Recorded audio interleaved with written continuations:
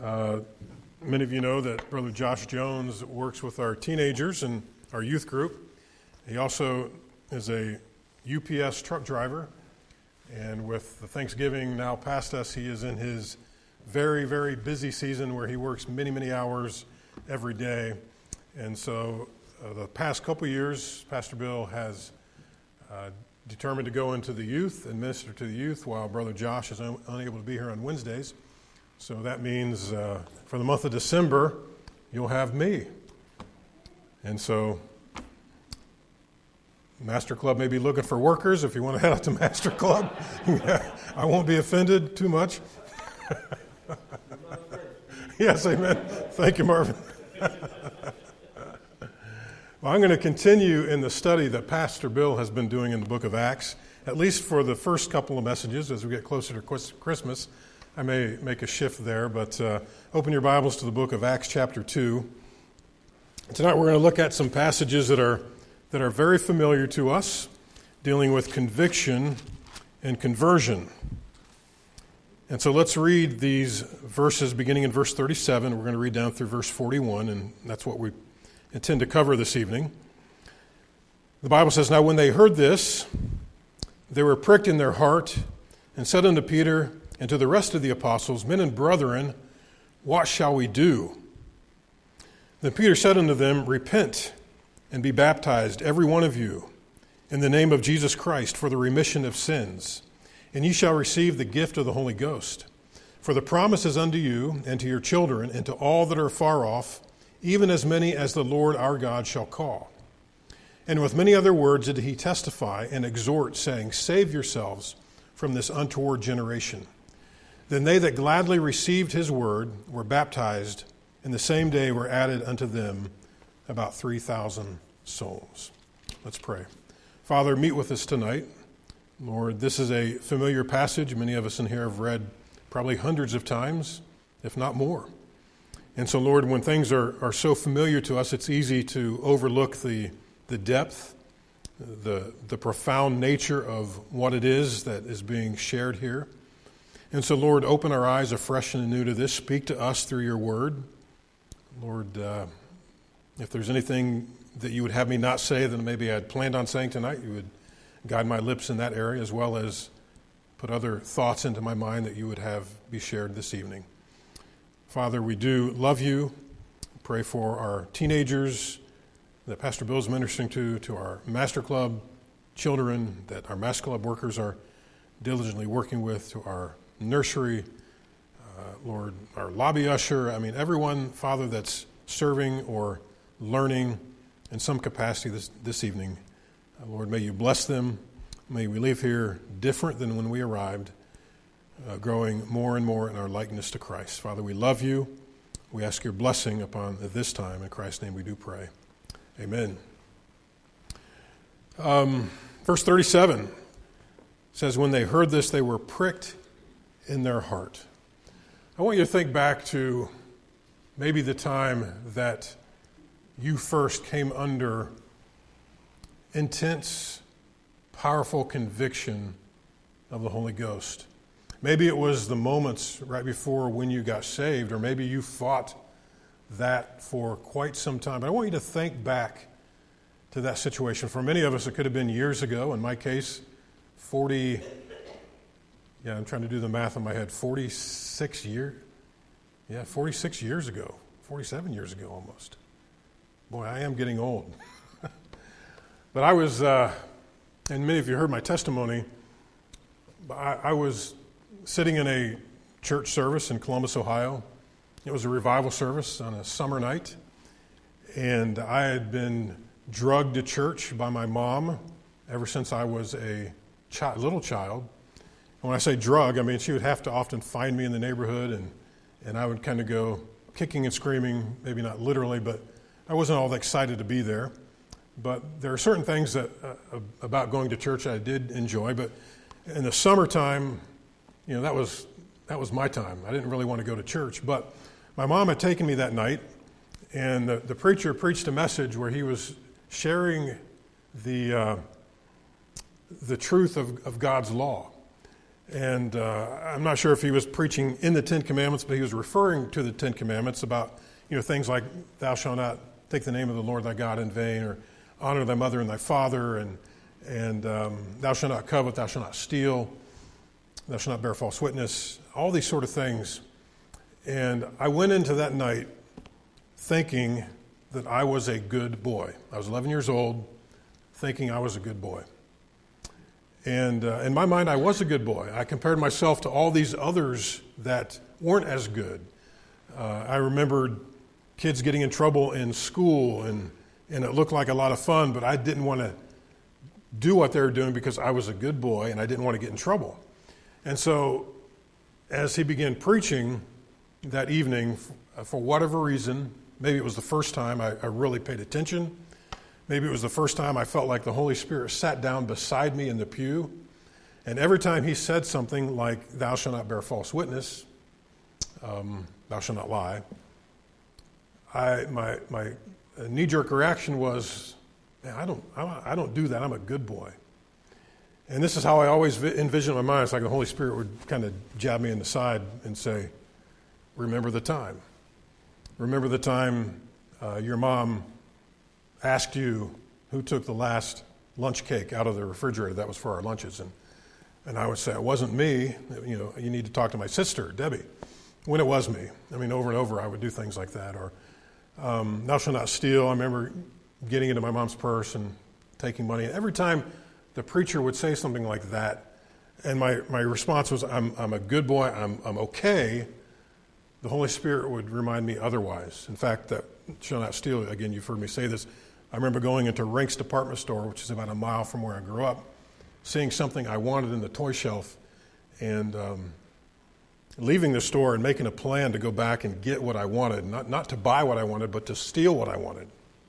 And I remember breaking into this little package through the cellophane and grabbing the thing that I wanted out of it, kind of wrestling it free, and then taking a dime out of my pocket and leaving it on the shelf there. I knew it was wrong to do that, but it was still something I wanted, and I couldn't afford the whole thing, which was a number of dollars.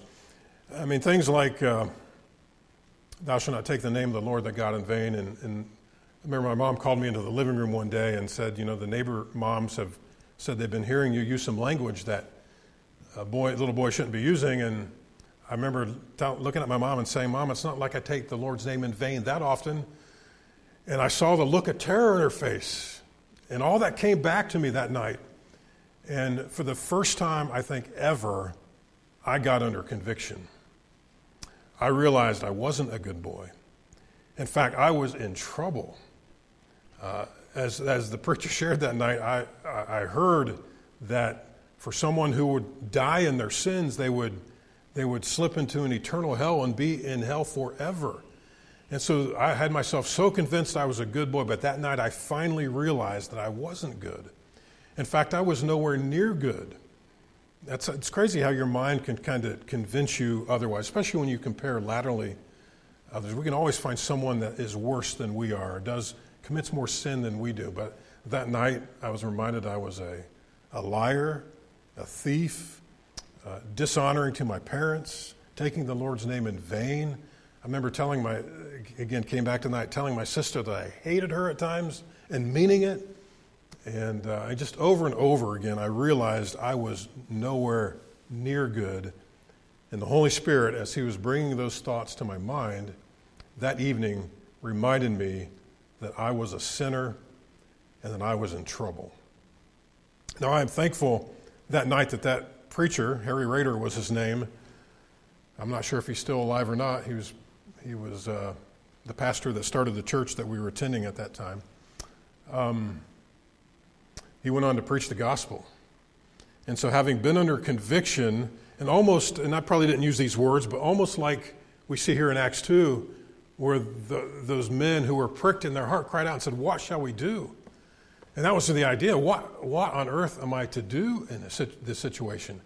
Well, he went on to preach the gospel. He shared what Christ did on the cross, how he went to the cross and willingly shed his blood and went there because he loved me, and he realized I was a sinner and my sin debt needed to be paid, and so he gave himself to pay for my sin. And it all kind of made sense that evening for the first time as an 11-year-old boy. So when the invitation came, and I went forward and told Brother Harry, I need to be saved. I'm in trouble. I'm not sure if those are the exact words I used, but that was certainly my heart. I knew I was under conviction, and I was in trouble, and I needed to be saved. And I heard what he said, what Jesus did for me. So it became kind of a no-brainer. Yes, Lord, save me of my sin. And so as I was reading through this again, those memories flooded back to my mind so many years ago, where I think for the first time I was finally pricked in the heart to the point where it did something. That conviction caused me to say, Lord, what should I do? And then I responded to the gospel. I know it's a Wednesday night, things are a little more formal. Anybody have a quick testimony of when you truly were under conviction? Maybe it was the time right before your salvation, but when you knew beyond a shadow of a doubt, maybe for the first time, that you were pricked in the heart and something had to be done. So you, in essence, cried out, what shall I do? What shall we do?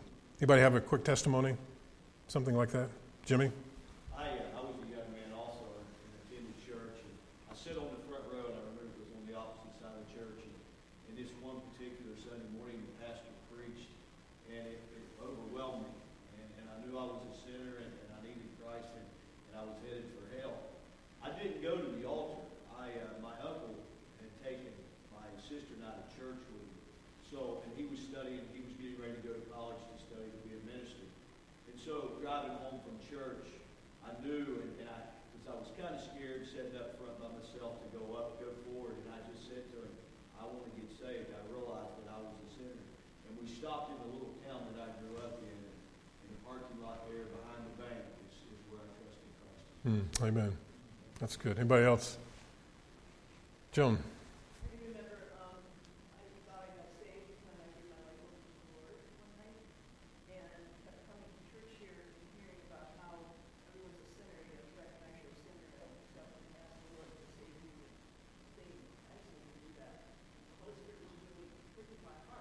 I had to talk to Pastor Jenkins, and he literally went, because he thought it was going to be something worse. He says, you just did it backwards. He says, you cannot get saved, or you cannot give your life to the Lord unless you are saved, and it takes many people longer to do that. So I was convinced that I didn't get saved when I did it. But the Holy Spirit was really working on me. You got to check this out. You got to figure this out right away. Good. I'm thankful for that. I'm thankful that he continues to challenge us and to get us to think and to process and to ensure that our salvation really is true. And, that's a great minute. Anybody else? A time when you're really convicted. Yes, Becky. When I was 9 and my sister was 8, our grandmother sent us to Seneca Lake Baptist camp. Mm-hmm.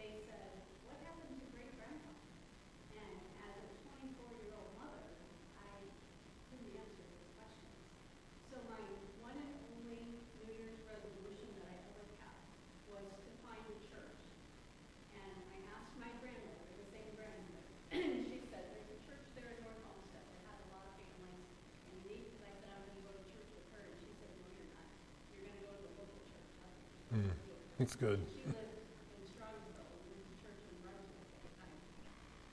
And I started going here, and at the time, who was the assistant? Patrick Thayer? Patrick Thayer, yes. Yeah. He had a new believers class, and actually Freddie and I attended that, and through going through that, I knew that I wasn't saved. So through his teaching in the classes, I was saved. Amen. That's good. Very good. I know I've shared in Sunday school, I can't remember if I did that here recently, but many of you saw Tyler last week. I think Tyler was here. I'm trying to remember briefly. Yeah, he was here. I couldn't remember if it was him or Corey. Sorry. It's been a long week already. But, Tyler grew up in this church. He was born in this church and made a profession of faith in this church. And many of you taught him in Sunday school or, Master Club or whatever we had before Master Club, Pathfinders, I think, or Awana. And went off into the Air Force and moved around a little bit, was in Oklahoma City, and joined a church in Oklahoma City that was pastored by a friend of mine.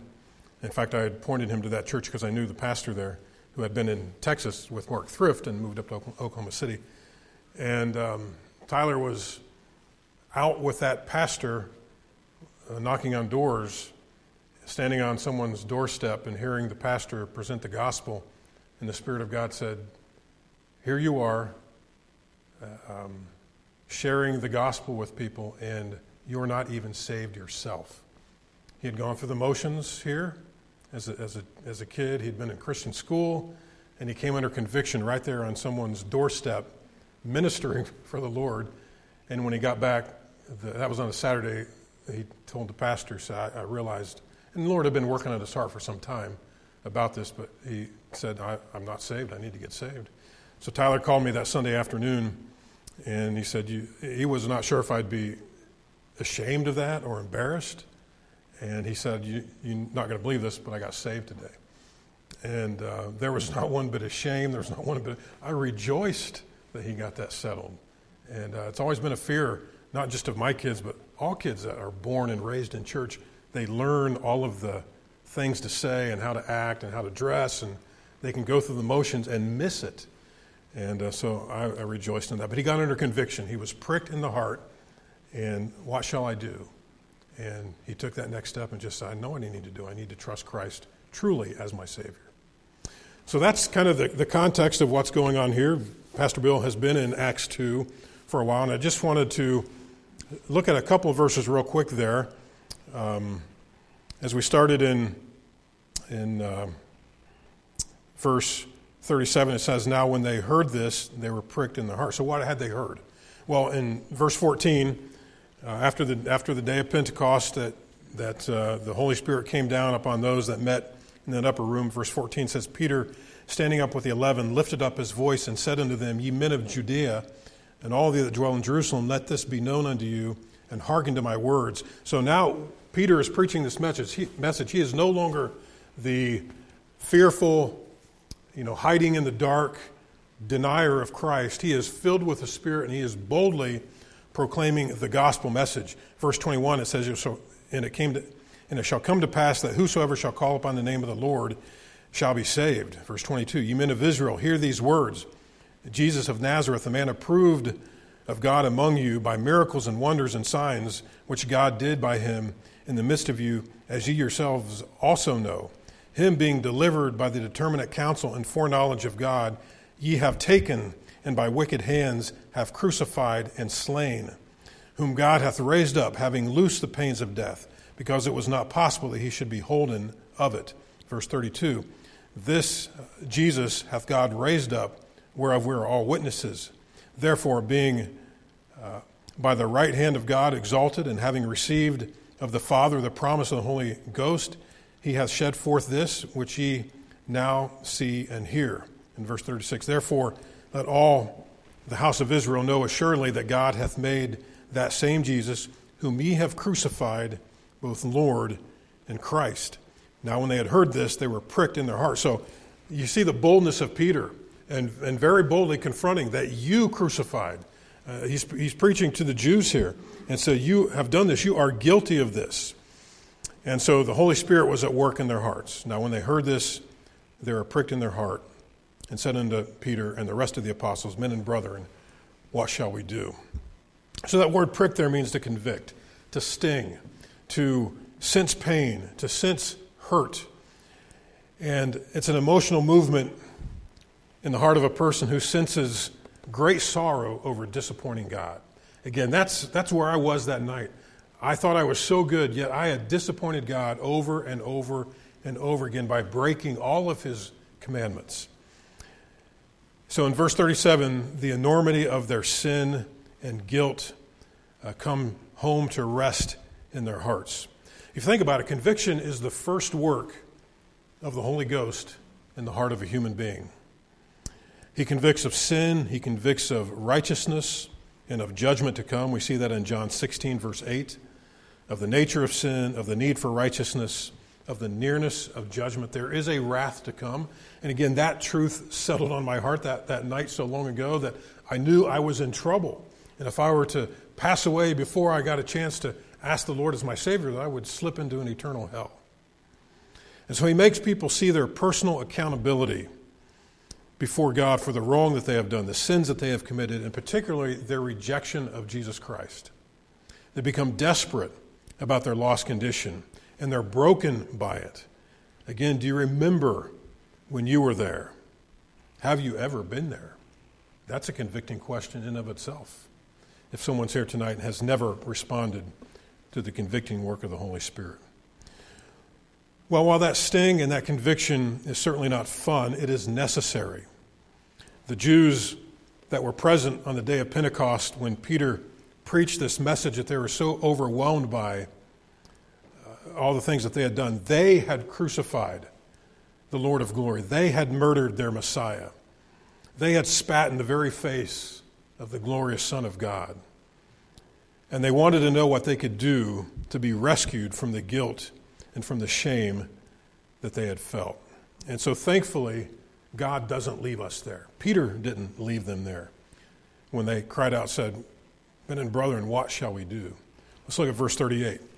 Then Peter said unto them, "Repent and be baptized, every one of you, in the name of Jesus Christ, for the remissions of sin, and ye shall receive the gift of the Holy Ghost." What shall we do? Repent and be baptized. Boy, there's so much in this one simple verse 38 here.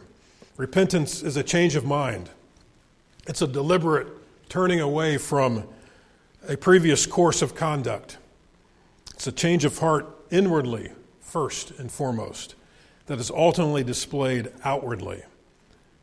There's a noticeable change of behavior. People say there's just something different about that person. And we've all experienced that, even in our own lives, but in the lives of others.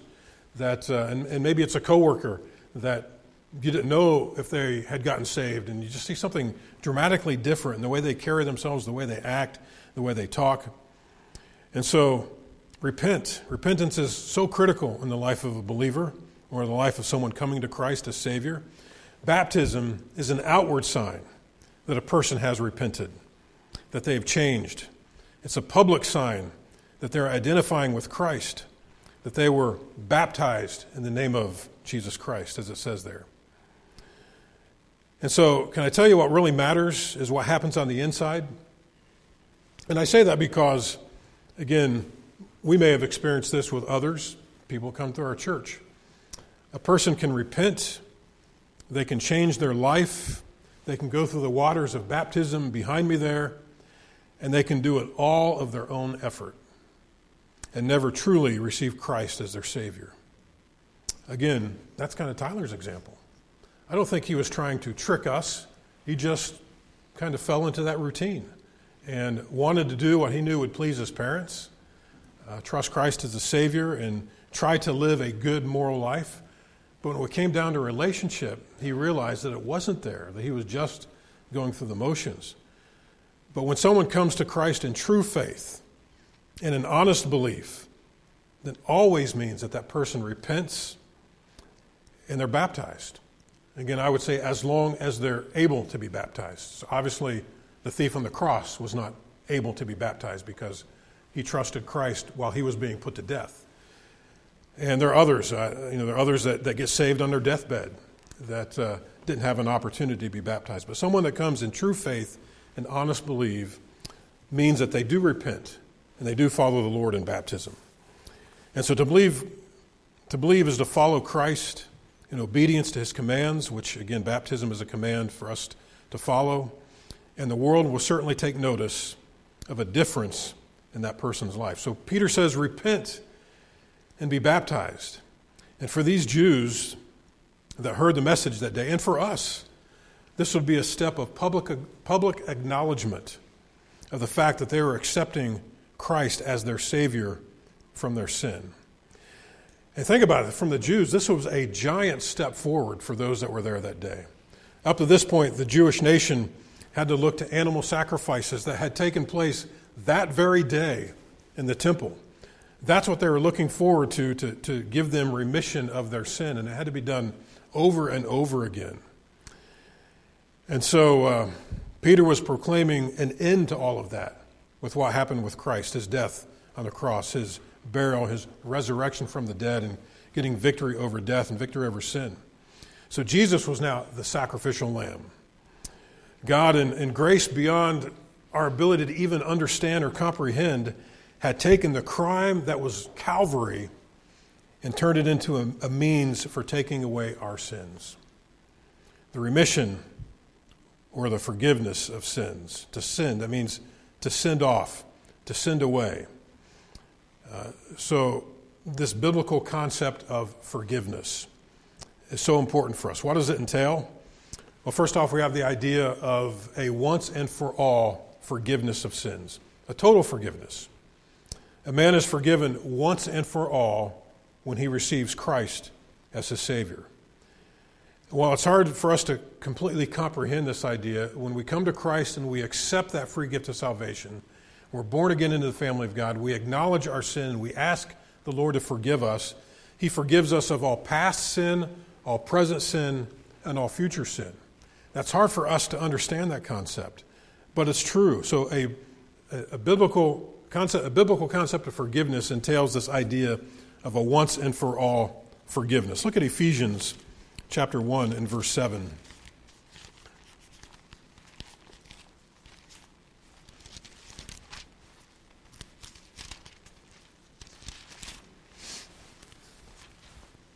I'll eventually get there.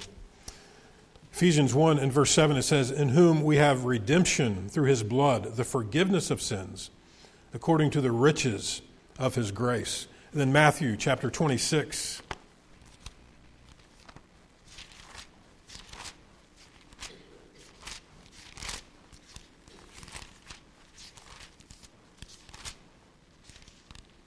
In verse 28, these are words of Jesus. It says, "For this is my blood of the New Testament, which is shed for many for the remission of sins." So there's the idea of this once and for all forgiveness. And then there's this idea of forgiveness that maintains fellowship. Fellowship exists between God the Father and the believer as his child. Before we were saved, God dealt with us only as judge. And again, that's why he convicts of judgment and sin, because if we enter into his presence never having our sin dealt with, then that judgment will come. There's a wrath to come for those who never turn away from their sin. But for the believer, when we get saved, he no longer deals with us as judge, he deals with us as father. And so when we sin, even today or yesterday or tomorrow, that sin interrupts fellowship with our Father. And so we need to come to him in confession and asking him to forgive us for that restoration of fellowship to be put back in place where it should be. And I always look at it this way. I know this isn't necessarily a biblical concept. I mean, you can't find it explained this way in the Bible. That's the way I've always thought about it. The Holy Spirit of God has taken a permanent residence in my life. And one of his primary ministries in my life and your life is to mold us into the image of his Son. So every day he guides us through this process, which biblically we call sanctification. It's a process of slowly but surely changing us to become more and more like Christ. And we never arrive at that point of being like Christ until we breathe our last breath and we leave this earth and shed this flesh that we still have and enter into the presence of God, where the Bible says we'll be like him. But all throughout this life, he works in us, and we submit ourselves to him to change us into the image of his Son. But there's times when I fall short of that. And there's times even when the Holy Spirit, who is present in my life, sees it ahead of time, and he says, "Steve, don't say that. Don't do that. Don't go there. Don't think that. That's wrong." And he's trying to get me to change. And many times when I'm walking in the Spirit, I say, "Lord, you're right. I don't want to do that." But there are other times when I fall short and I give in to some sinful thought, or I say something I know was wrong. I know it grieved the Spirit and sinned against other people in the process. And in my mind, I get the picture of the Holy Spirit going in the back room of my life and closing the door. He's not left my vessel. He's still there. But I've relegated him to the back room, which means he's not front and center. He's not in control. His voice is quieter in my life because he's in the back room. And when I come to him and say, Lord, that was wrong. I shouldn't have said that. That was sin. Lord, with your help, I'm not going to do that. I'm not going to say that. I'm not going to think that way anymore. Please continue to change me. Will you forgive me? And when I ask for that forgiveness, his word says he is faithful and just to forgive us and to cleanse us from all unrighteousness. And he comes out of the back room, and he's front and center again on the throne of my life, working in my life, guiding, leading, changing, controlling. And so this forgiveness that maintains fellowship, we all need that. Every one of us as believers need that every single day. And then there's this idea of releasing from guilt as part of forgiveness. Look at Romans 8:1. I love this verse. Romans 8:1, the Bible says, there is therefore now no condemnation to them which are in Christ Jesus, who walk not after the flesh, but after the Spirit. How much condemnation is left for believers to go through? None. There is therefore now no condemnation to them which are in Christ Jesus. So the guilt, these Jews, as they heard that message, they were guilty. When I heard the Harry Rader preach that message, and I realized I was guilty of breaking God's law, and the weight of his judgment was weighing heavy upon me. But when I was born again and my sin was forgiven, that guilt was removed. The Bible, again, another Bible term, imputation, the righteousness of Christ was imputed to my account. So when God looks at me, he sees the perfect righteousness of Christ. He doesn't see all of my sin, past, present, or future. He sees Christ. Not because I deserved it, but because of his grace. And so this idea of releasing us from guilt. And it's important for us to understand this because we have an enemy that wants to make sure we never forget all of the wrong that we've done. In fact, we may do something tomorrow that we know grieves the Spirit. And the devil will be right there saying, what kind of Christian are you? A good Christian wouldn't do that. Your God's never going to forgive you.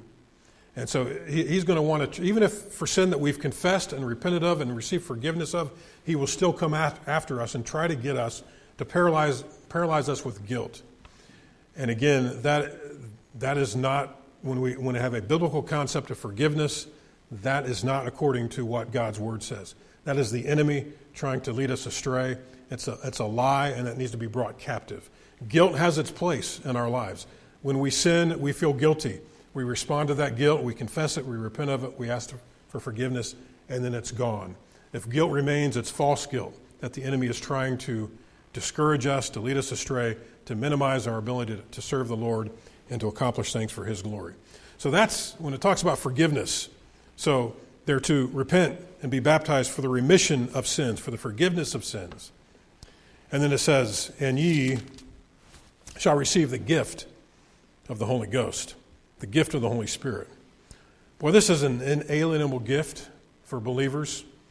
That's a big word, but it means something that cannot be taken away or denied. If we have been born again into the family of God, if we have been saved, we have the Holy Spirit of God living inside of us. It is God's gift to us. And it happens to every believer. It's the birthright into the family of God. All true believers have the gift of the Holy Spirit residing in them. In fact, look at Romans 8:9. If you're still there in Romans, I've got to get back there myself. Romans 8 and verse 9, the Bible says, but you're not in the flesh, but in the Spirit, if so be that the Spirit of God dwell in you. Now, if any man have not the Spirit of Christ, he is none of his. And so if someone isn't indwelt by the Holy Spirit of God, then it's an indication that they've never been born again. But if you've been truly born again, then the Holy Spirit of God will reside in you. And so let me illustrate, I guess, this idea of the gift of the Holy Spirit this way. I was trying to remember this today in talking with Chris. When Chris and I got married almost 35 years ago in Van Wert, Ohio, I received an amazing gift. the gift of my wife, Chris. In fact, I've often said the greatest gift God ever gave me, apart from salvation, was the gift of Chris. She was a gift that came to live alongside of me, to share my life, for her to share her life with me, for me to share my life with her. And when the pastor, and this is what I was trying to remember today, what was the pastor's name that married us? His name was Robert Linter in Van Wert, Ohio. When he asked Chris's parents, who gives this woman to be married to this man, her parents responded with, we do. And then Pastor Linter said to me, will you take Chris to be your lawfully wedded wife? And I said, I will. And on that day, I received the amazing gift of Chris as my wife. And so the Holy Spirit is a real person, third person of the Trinity, of the Godhead. When I became a Christian, I received the gift of this person into my life. I could not become a Christian without receiving that gift, any more than I could become a married man without receiving the gift of my wife. And so when I got married, thankfully, I did not receive my wife in installments. I didn't get an arm and then a leg and later, her beautiful face. Similarly, we cannot receive the gift of the Holy Spirit in installments. It's wrong for us to ask God to give us more of His Spirit. If we're truly saved, we already have the Holy Spirit in His totality. I guess where we get mixed up in that sometimes is that sometimes the reality is while we receive all of Him, He doesn't receive all of us. Or we don't give Him all of us. We hold something back. So when I got married, I really didn't know all that I was receiving when Chris became my wife. And the truth is, we really, at the time of salvation, we really don't know all that we're receiving when we receive the Holy Spirit into our lives. It's tough. I mean, you learn a lot of things as you partner up with somebody in life. And so marriage is largely the working out of that new relationship into everyday life. Adjustments have to be made. And lives are forever changed because of that. For the better, I might add. Same with the Holy Spirit. Nobody at the moment of conversion can possibly know all that's involved and what it means to receive the gift of the Holy Spirit as He takes up permanent residence in our lives. The Christian life is a process of finding out day by day the vast dimensions of such a life. It's learning, it's sharing, growing experience as the Holy Spirit indwells us and leads us and guides us. We learn to submit to that leadership, to His guidance, to His control. We learn that what grieves the Spirit and causes Him pain. We learn what causes that fellowship to be broken when we sin and causes our growth to seemingly stall out for a period of time until it's dealt with. We learn what pleases Him and how He changes us day by day, step by step, into the glorious image of Christ. So the glorious gift of the Spirit means so much to us as believers. And because of that, I just wanted to take a quick walk through and tour some of the truths about the nature of the Spirit by the names that He's referred to, refamiliarizing ourselves with His glorious, holy character from what God's Word says. So let's look at a number of these here. John 14 and verse 17. John 14 and verse 17, here we see the Spirit of truth. Even the Spirit of truth, whom the world cannot receive, because it seeth Him not, neither knoweth Him, but ye know Him, for He dwelleth with you, and shall be in you. Boy, what a great verse that is. We have the Spirit of truth, therefore we ought not be deceived. We ought not be deceived. Secondly, 2 Corinthians chapter 4.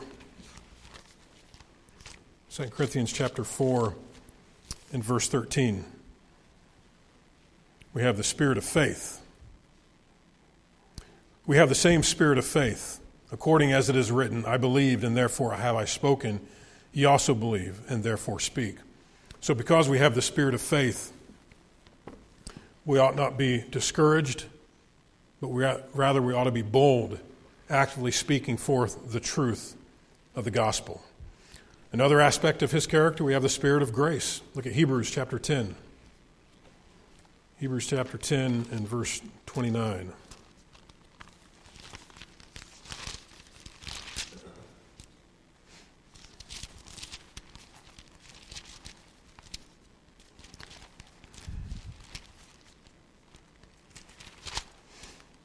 Hebrews 10 and verse 29, the Bible says, oh, how much, make sure I'm in the right place here, 10:29.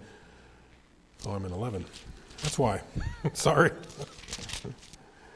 10 and verse 29, how much sore punishment, suppose ye, shall be thought worthy, who have trodden under the foot of the Son of God, and hath counted the blood of the covenant wherewith you're sanctified an unholy thing, and hath done despite unto the Spirit of grace.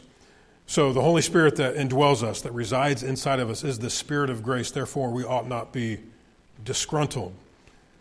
Romans chapter 1 and verse 4, we see here the Spirit of holiness.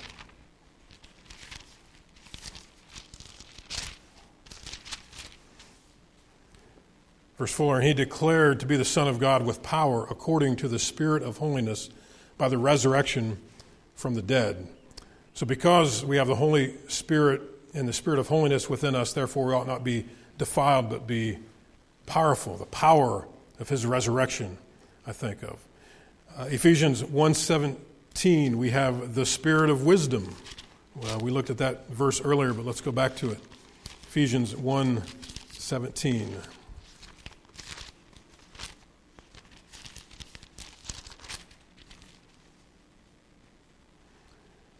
The Bible says that the God of our Lord Jesus Christ, the Father of glory, may give unto you the spirit of wisdom and revelation in the knowledge of him. And so again, praise the Lord for all the wisdom that he guides us through as he leads us and he speaks to us and guides us through that. So because we have the spirit of wisdom residing in us, therefore we ought not be daunted, but be confident that God gives wisdom and knowledge to live a life that's pleasing and honoring unto him. Another familiar verse, 2 Timothy chapter 1 and verse 7.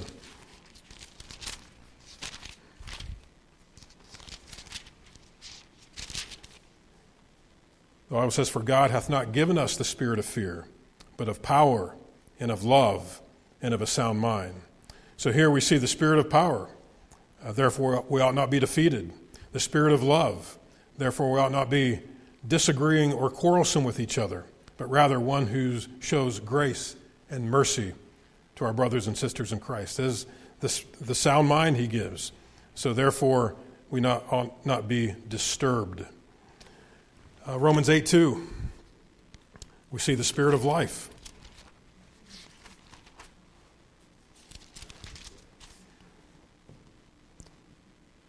Romans 8 verse 2 says, for the law of the Spirit of life in Christ Jesus hath made me free from the law of sin and death. So because of the Spirit of life, we have that residing in us, therefore we ought not be in bondage to anything any longer, certainly not sin and death. And finally, the Spirit of glory, 1 Peter chapter 4 and verse 14. It's important to look at these because oftentimes we get in the habit of trying to define God's character by what we think of God. We say something like, to me, God is like. Well, it doesn't matter what we think God is like. What matters is what the Word of God says he is like. So when we look at the character of the Holy Spirit, we need to see what the Word of God says about his character. So that's what I've been trying to lead us through here this evening. 1 Peter 4 and verse 14 says, if ye be reproached for the name of Christ, happy are ye, for the Spirit of glory and of God resteth upon you. On their part he is evil spoken of, but on your part he is glorified. And so, because we have the Spirit of glory, we should not be sad, gloomy, overcome by reproach, but rather joyful. What a challenge that is. So all 10 of those characteristics that we just looked at here are characteristics of the Holy Spirit. They're also characteristics that Jesus demonstrated in his humanity as he walked on this earth. He was never deceived, never discouraged, never daunted, never disturbed. He always manifested grace and wisdom and power and love. And so the gift of the Holy Spirit that resides in each one of us as believers makes it possible to live this supernatural life. It makes it possible to live out the things of the Spirit, the fruit of the Spirit, love, joy, peace, long-suffering, gentleness, goodness, faith, meekness, temperance. We don't have to be controlled by our flesh. We don't have to give in to that as a way of life. In fact, we can rise above that and live victoriously. And so hopefully, as we look inward, we see those things coming out. Did you see those things coming out of you today? Love, joy, peace, long-suffering, gentleness, goodness, faith, etc.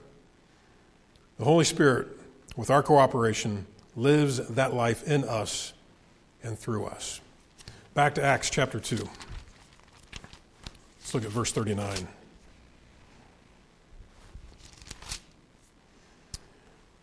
For the promise is unto you, and to your children, and to all that be afar off, even as many as the Lord our God shall call. So he's told these people that have come under great conviction that they need to repent, and they need to be baptized for the remission of their sins, the forgiveness of their sins, and to receive the gift of the Holy Ghost. And he says, for the promise is unto you and to your children and to all that are far off, even as many as the Lord our God shall call. So the promise is to you, it says. Think about this. And, I thought about this kind of afresh and anew as I was going through this passage this past week. Many of the people that were there when Peter preached this message on the day of Pentecost were probably the same people in the crowd that cried, crucify him, give us Barabbas. The blood of him will be on our children. And now they heard this convicting message that Peter preached, and Peter's saying, this promise is unto you, the forgiveness of sin, the gift of the Holy Spirit. And if you'll respond by faith and trust Christ as your Savior, repent and be baptized, again, what a promise. Those who had turned their backs on the Lord were responsible for his crucifixion. Again, Peter said, that ye crucified. Peter says the promise is to you. In spite of me thinking I was a good boy, realizing I was a very rotten boy, a very sinful boy, God said the promise is for you, Steve. Will you accept my free gift of salvation? Not only that, Peter says the promise is for your children. Again, even though some of them may have cried a few weeks earlier, his blood be on us and on our children. Matthew 27:25. Jesus said this gift is for them too, if they'll come to me by faith, put their faith and trust in Jesus Christ. And he says, and all that are afar off. Peter's message was not just to be confined to the Hebrew people. It was for every Jew, but it was also for every Gentile as well. All that are far off. No, the promise is to even as many as the Lord our God shall call. Again, what a final statement on the matter that Peter preaches here. The Lord our God, a clear and unmistakable claim of the absolute deity of Jesus Christ, the one who they had crucified, their Messiah. Peter says, the Lord our God. And so his call was going out. It went out first to the Jews, then to the Samaritans, and in time to all the world. And it's went out to us, many of us in this room. And if you don't know the Lord as your Savior, the call is going out to you as well this evening. The promise is unto you. What a great promise. Verse 40. And with many other words did he testify and exhort, saying, save yourselves from this untoward generation. So that word untoward is not a common word that we use in our vernacular today. It means corrupt, crooked, bent out of shape. Men are far from being straight and in the shape that God originally designed us to be in. We are crooked and we are bent, unrighteous, ungodly, sinful, corrupt. Again, those words sound harsh, but those words describe me as an 11-year-old boy. But God, and only God, can change them. I love 1 Corinthians chapter 6. Look at this verse real quick. Talking about the power of God to change those who are bent and corrupt and crooked and untoward. 1 Corinthians chapter 6, verse 9. Know ye not that the unrighteous shall not inherit the kingdom of God? Be not deceived, neither fornicators, nor idolaters, nor adulterers, nor effeminate, nor abusers of themselves with mankind, nor thieves, nor covetous, nor drunkards, nor revilers, nor extortioners shall inherit the kingdom of God. Boy, what a list. And such were some of you. Boy, I love that. Such were some of you. But you are washed, but you are sanctified, but you are justified in the name of the Lord Jesus and by the Spirit of our God. You're not who you once were. You've been changed. What a glorious truth that is. Judgment is coming. Less than 40 years after Peter preached this message, Jerusalem would be overtaken. The temple would be burned, destroyed. The Jews would be dispersed. And even beyond that, the great white throne awaits those.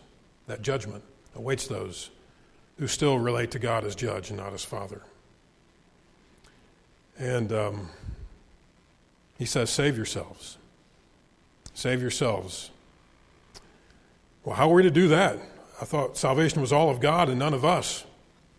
Well, the message that Peter is saying here is save yourselves by coming to the Savior. Realize your inability to do this on your own, but come to Jesus Christ as your only way to be made right with God. So come to the Savior. And as Peter preached, and as he shared many other words testifying and exhorting, the people needed to act on exactly what he preached by repenting and being baptized. And then verse 41 says, then they that gladly received his word were baptized, and the same day were added unto them about 3,000 souls. Peter's sermon brought forth immediate results. There was a mighty moving of the Holy Spirit in the crowd that day. Not everyone responded in faith. Notice it says, and they that gladly received his word, implying some didn't receive it. Some heard it, some walked away, rejected it, rejected Christ, would not humble themselves to admit their need for a Savior, and they walked away lost. But those that did respond in faith gladly received his word. They confessed, they repented, they trusted in Jesus Christ alone to save them from their sins, and they were immediately baptized that day. It was a bold step to be baptized publicly in the name of Jesus Christ. Again, think about the recent events that had just transpired in Jerusalem. Most of the Jews, it meant persecution. It meant being cut off from family, from friends, being denied access into the temple, the synagogue, into Jewish society as a whole. The price was high. And can I tell you, the price remains high in our world today, including right here in our country. But can I also say, while it's a bold and brave step, it's one that you never make alone. We've looked at it already tonight. For your Savior, the Holy Spirit, will be right there beside you, each step of the way, guiding you, giving you comfort, giving you peace, giving you wisdom, giving you joy. Just be faithful and trust in him. I know it had to be fearful for some of them when they counted the cost of what it meant to follow Christ, what they would end up having to give up, or the price they would have to pay. And that's where we come back to simply taking God at his word and trusting him, trusting the promise that he had given us that we looked here, finding other promises in his word. Psalm 56, verse 3 and 4 says, when I'm afraid, I will trust in thee. In God will I praise his word. In God have I put my trust. I will not fear what flesh can do unto me. And so we proclaim a verse like that by faith, and we move forward. They that gladly received his word were baptized, and the same day were added unto them about 3,000 souls. What a blessing. A few applications, and then we'll spend some time in prayer this evening. The first one, respond immediately to the Spirit's conviction. Respond immediately to the Spirit's conviction. Consistently ask him, what shall I do? Just like the Jews that heard that message that evening when they were realizing they were sinners in need of a Savior, they asked what they should do. As believers, it will be unlikely that a day goes by that we don't have some impure thought that's not pleasing to the Lord, that is sinful, that needs to be confessed and repented of, and forgiveness sought from the Lord to restore fellowship. And so consistently respond, immediately respond to the Lord's conviction. Don't put it off. Don't hope it'll go away. Just say, Lord, you're right. I know that's not pleasing to you, and I want my life to please you more than anything. everything that I say, everything that I think. Let the words of my mouth, meditation of my heart be acceptable in thy sight, O Lord, my strength and my Redeemer. So respond immediately to the Spirit's conviction. Number 2, embrace the Holy Spirit's presence in your life. Embrace His presence in your life. Give more of yourself to Him if there's some area you're holding back. Walk with Him. Be filled with Him. Again, you think of all the verses that we could go to about walking in the Spirit. You shall not fulfill the lust of the flesh. Be filled with the Spirit. What should overflow out of us as believers should be love, joy, peace, etc. Do you believe the Spirit can guide you? Do you believe the Spirit can lead you? Do you believe that He can give you wisdom, to give you words to say when you don't know what to say, when you feel all alone, that you can sense His presence right there with you? Again, embrace the reality of the Holy Spirit's presence in your life. What an amazing gift that God has given us through His presence. We are never alone. And oftentimes we fail to give the Holy Spirit His due in recognizing all of the great blessing that we have because of who He is and how much He loves us. He's got a great ministry. His ministry is to help make us more like Christ. And so we listen to His leadership. We listen to that still small voice. We respond to it, and we don't reject it. We don't relegate Him to the back room where His voice gets fainter, and we keep doing what we want to do. We put Him back front and center where He belongs, where He can be in control and make the changes in our lives that He's trying to make. Lastly, embrace and model biblical forgiveness. Embrace and model biblical forgiveness. Restore fellowship quickly with the Spirit when we sin and fall short, and with others. We're a family. We'll look at that next week. Some of the blessings as this infant church, as they begin to live out their newfound faith, the unity that is expected there.